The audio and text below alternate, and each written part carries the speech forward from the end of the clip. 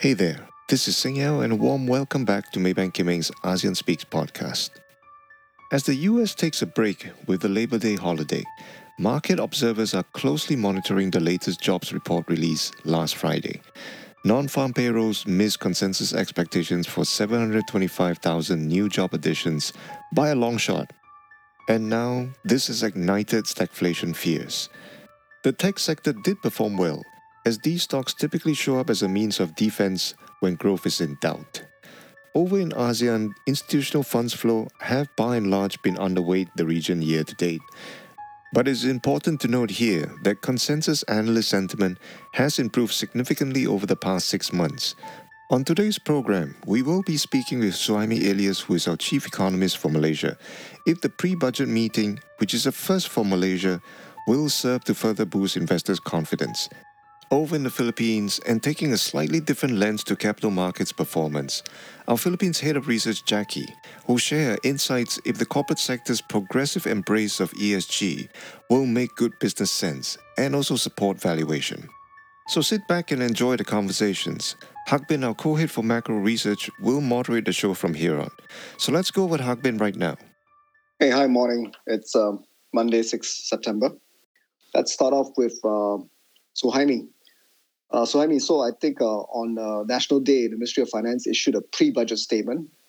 Is it unusual to issue a pre-budget statement, and what are the main highlights? And will there be any surprises in this budget? Hi, good morning, everyone.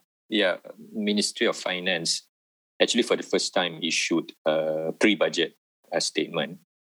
Basically, it provides update to budget 2021 as well as a very preliminary overview of budget 2022. Quite a fair bit on updates on budget 2021. I think first and foremost, Ministry of Finance reaffirmed the revised forecast for 2021 budget deficit to GDP ratio of 6.5% to 7%. This is against the original target of 5.4%. Not surprising given that official 2021 real GDP growth forecast was cut to 3 to 4% from 6 to 7.5% previously. And also the government announced 4 additional economic stimulus packages on top of budget 2021 allocation. Second thing is MOF seems to be sticking to its original budget 2021 revenue target of a tax revenue target of 162 billion ringgit despite lower growth forecast and despite 3 billion revenue foregone, reflecting tax incentive, rebates and exemptions under the economic stimulus package. Tax revenue in the first 7 months of this year is 92 billion. That's about 57% of the budget 2021 projection. So on track on calendarized basis. Plus there is an upside to revenues from commodity-related income, essentially oil-related income. And this is confirmed by Petronas giving the government additional 7 billion ringgit in dividend to the government on top of the 18 billion ringgit committed under budget 2021 to reflect higher average crude oil price at the moment.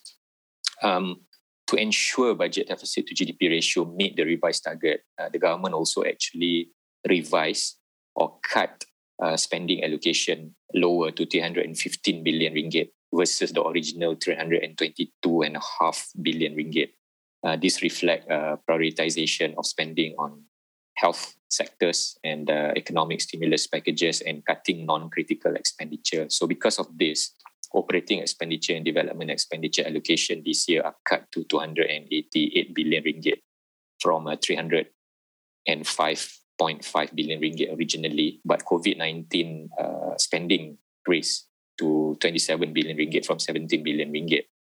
On federal government debt, as the end of June 2021, the statutory debt is at 57% of GDP, still below the limit of 60%, but it is expected to reach that by the end of this year. So MOF has indicated that the statutory debt limit will have to be raised, and we have estimated or expected raising of the limit to 65% of GDP, which was confirmed by the news towards later part of last week.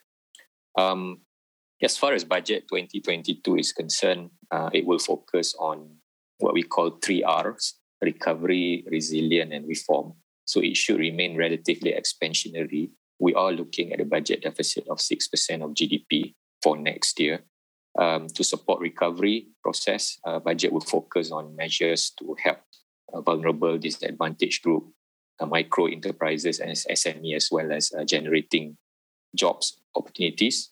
To be resilient, the focus would be on spending on public health, as well as improving the structure of the economy in the post-pandemic world, including more allocation and investment in digital and technology infrastructure and capex, as well as boosting the economy productivity, high skill labor and automation. I think maybe the key point to take out of this pre-budget statement from our perspective is that on the revenue basis, reintroduction of good GST, introduction of new taxes like the speculated capital gains tax or carbon tax are unlikely in budget 2022. In addition, we don't see risk of windfall tax on sectors that benefit from COVID-19 pandemic like glove manufacturers. Although another round of voluntary contribution to by the industry to COVID-19 fund is possible, because in budget 2021, glove industry contributed 400 million ringgit.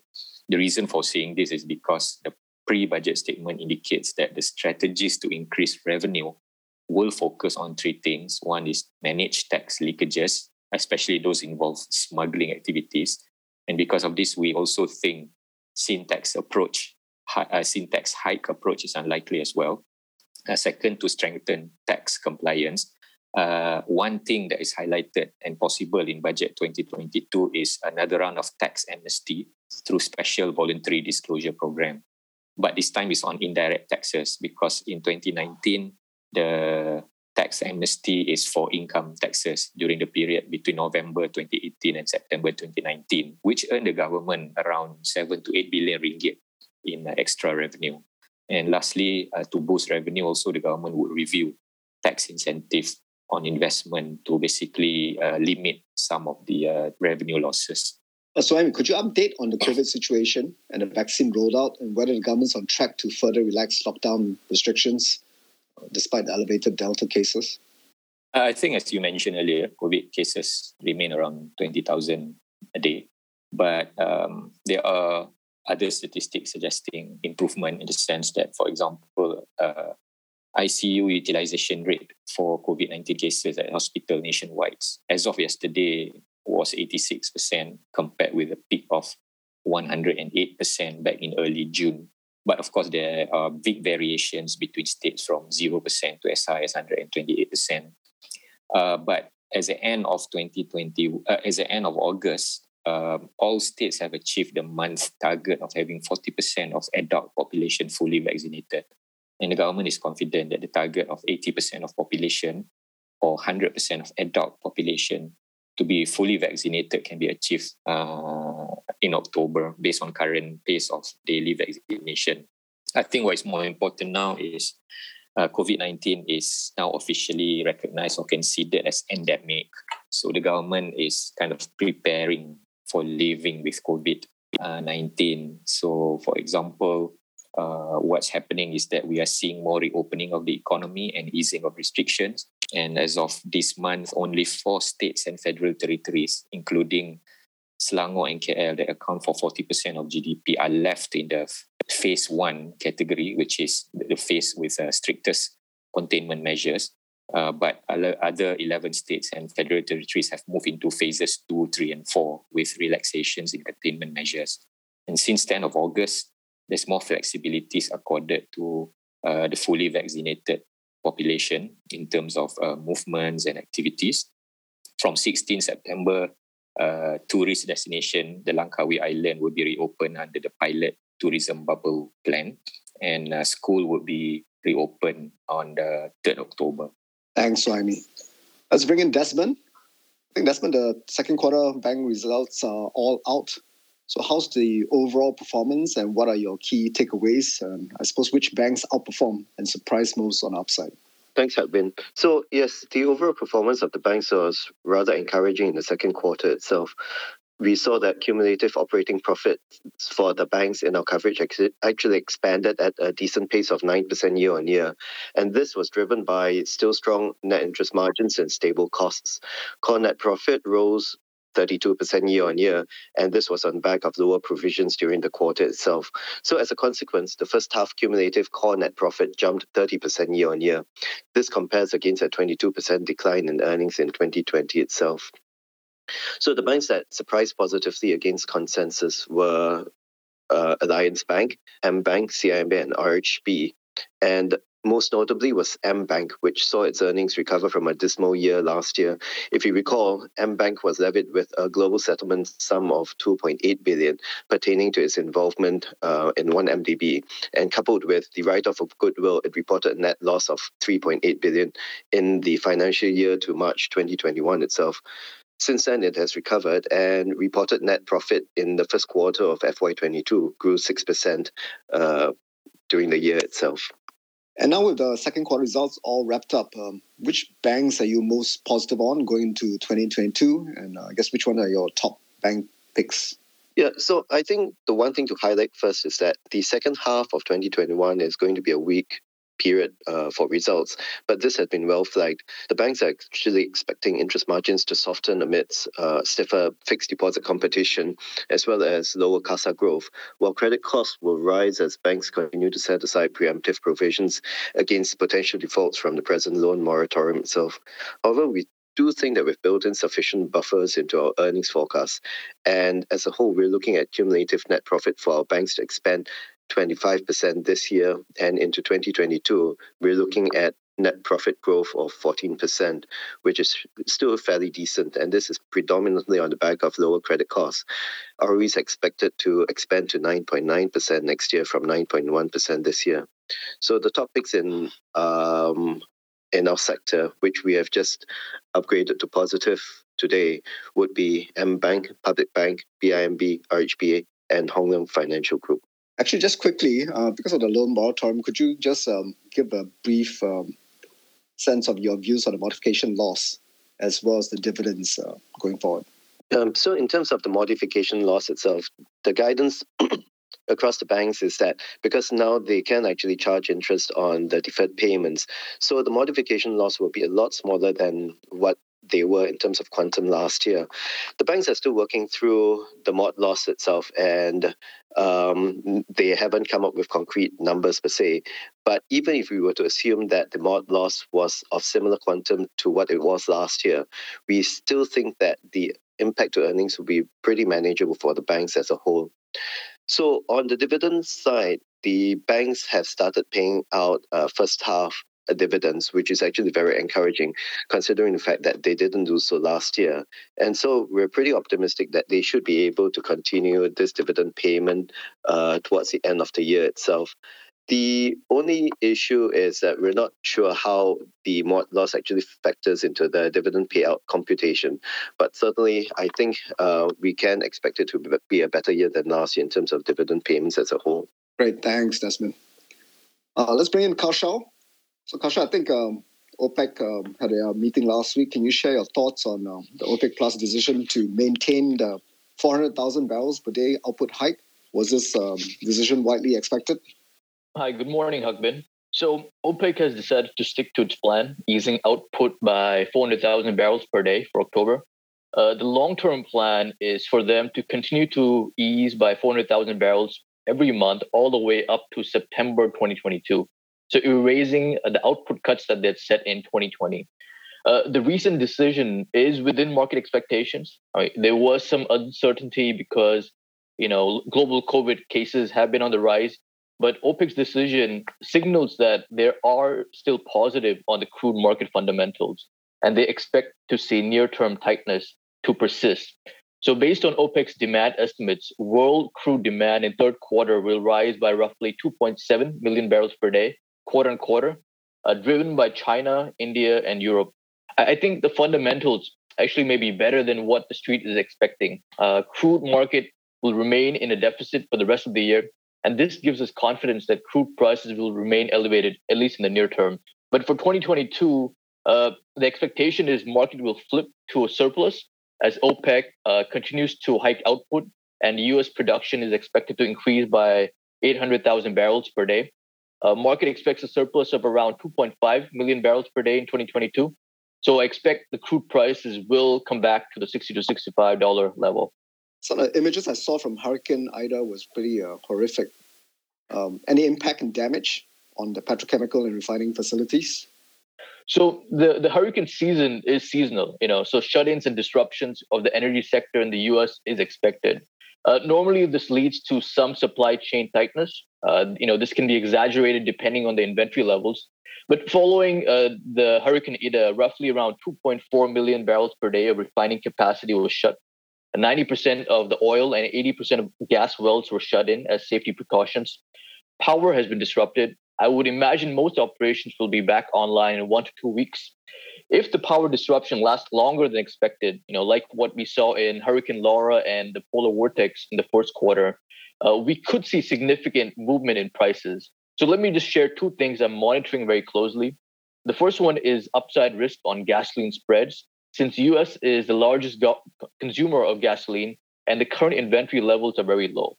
The second one is force majeures of chemical companies. So US is a significant exporter to Asia. During Hurricane Laura, we saw many force majeures, which led to a sharp rise in Asian chemical prices. As of now, the force majeure have been limited, but depending on the duration of the disruption, these could rise. I think in your report, you cited an interesting report from Bloomberg on the survey on business travel post-pandemic. So what are the findings and implications for jet fuel demand? So it is really interesting to see some of the data for the surveys. I'm of the opinion that many industries will see a structural change due to the pandemic. So one of the obvious ones is business travel, given the advent of Zoom calls. So according to the survey, roughly 84% of the major global companies surveyed, they will be cutting back on flying post-pandemic and expected to slash travel budgets by 20 to 40%. So what does this mean for jet fuel demand? So total jet fuel demand is 8 million barrels per day globally, or roughly 8% of total global crude demand. So of the total air travel, business travel accounts for roughly 15% or so globally. And so if you take an extreme case, if all business travel was over, this would impact roughly about 1 million barrels per day of crude demand. And if you were to take maybe, a more moderate, a 20 to 40% reduction in business travel, this would be close to around 300,000 barrels per day. So the impact is still small for now, but in my view, the impact to refiners will be greater. The key reason is because refiners have a fixed configuration in terms of what products they can produce and at what ratios. So if jet fuel demand is reduced, they can try to divert production to some other products, but in a very limited manner. And so, I think that is going to be the big constraint for refiners. So that is something that we will have to watch out for in the future. Great, thanks, Kaushal. Let's bring it back to Andy. So, Andy, China's growth is slowing, and there are signs that the PBOC may be moving to an easing bias. Do you think we should start worrying about the risk of a sharper China slowdown and a big depreciation move in the renminbi? Yeah, morning, Harbin. I don't think we in our view, I don't think we need to be too worried, because we think that there's still some room for government-driven investment to bolster domestic demand should private consumption deteriorate sharply. And also, if you look at how China has dealt with the current Delta outbreak, they've dealt with it quite sharply. And I think there's possibility that China could be more open to an endemic future with COVID-19 should their local vaccines come out well. But just want to add on that monetary and fiscal policy is important to need to counterbalance the drags from this sector level regulations. We are concerned about sector level regulations and this common prosperity focus that China has been coming up with the after school tutoring issues. So easing is slightly to be measured in our view.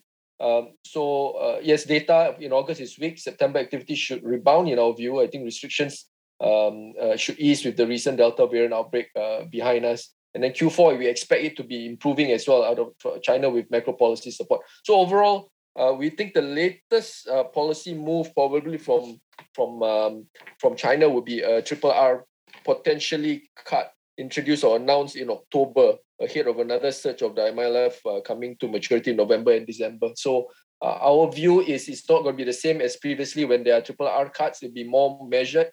So renminbi, in our view, is actually going to be unlikely to see dramatic deterioration or devaluation in the short term or even in the medium term. So, Andy, in your ASEAN study, I suppose if the renminbi does make a big move, which Asian and ASEAN currencies are the most sensitive to such a move? Yeah, so that very important question in my view, as we talk about other things globally in macro perspective, the renminbi, if it devalues sharply, we did an analysis using models over the past 3 to 5 years, and we found that the rupiah actually, it gets impacted quite distinctively now relative to what it was from 2015 to 2020. Very stark. One of the main reasons is probably because of the sort of similar directional flows that Indonesian debt or bond markets is actually faces as well. So that's one. That's followed by, to some extent, Thai baht, and then followed by ringgit, and then Sing dollar, and in terms of the rest, peso as well. So IDR, Sing dollar, Thai baht are probably one of the key currencies that might be impacted significantly, particular IDR. Okay, thanks, Andy. Jackie, very useful and comprehensive Philippine ESG compendium. Can you highlight the key takeaways and main themes in the report? Hi, good morning. So from a regulatory standpoint, sustainability reporting appears to be very new in the Philippines. The Philippine Stock Exchange has no regulation on it, and the local SEC has only released its reporting guidelines in 2019. So although the SEC sanction template is actually pretty comprehensive, its implementation will still be on a trial run until 2022. But this loose regulatory environment is not representative of ESG in the Philippines at all, as most large corporates have been pursuing it for years. So taking guidance from globally recognized frameworks, the Ayala, Aboitiz, GT Capital, SM, and JG Summit groups have actually crafted their own sustainability goals, which are measurable and far exceed the minimum regulatory and reporting requirements, already earning them a spot actually in international sustainability indexes. So our report focused on the sustainability risk dynamics of the country's most relevant sectors and correlated these with stock performances. For now, we find that the correlation of ESG rankings to stock performance is not yet very pronounced, but this could be a function of the degree of information asymmetry for the current reporting practice. We also identified the top and the worst ESG corporates per sector. So at this stage in the Philippines ESG journey, we do value initiative over exposure. The centuries-old Filipino-Spanish groups are definitely trailblazers in this space, which is why we like Ayala Corp, Ayala Land, and Aboitiz Power. So other groups which have shown strong initiative momentum as well include ICTSI, PLDT, BDO, and Universal Robina Corporation.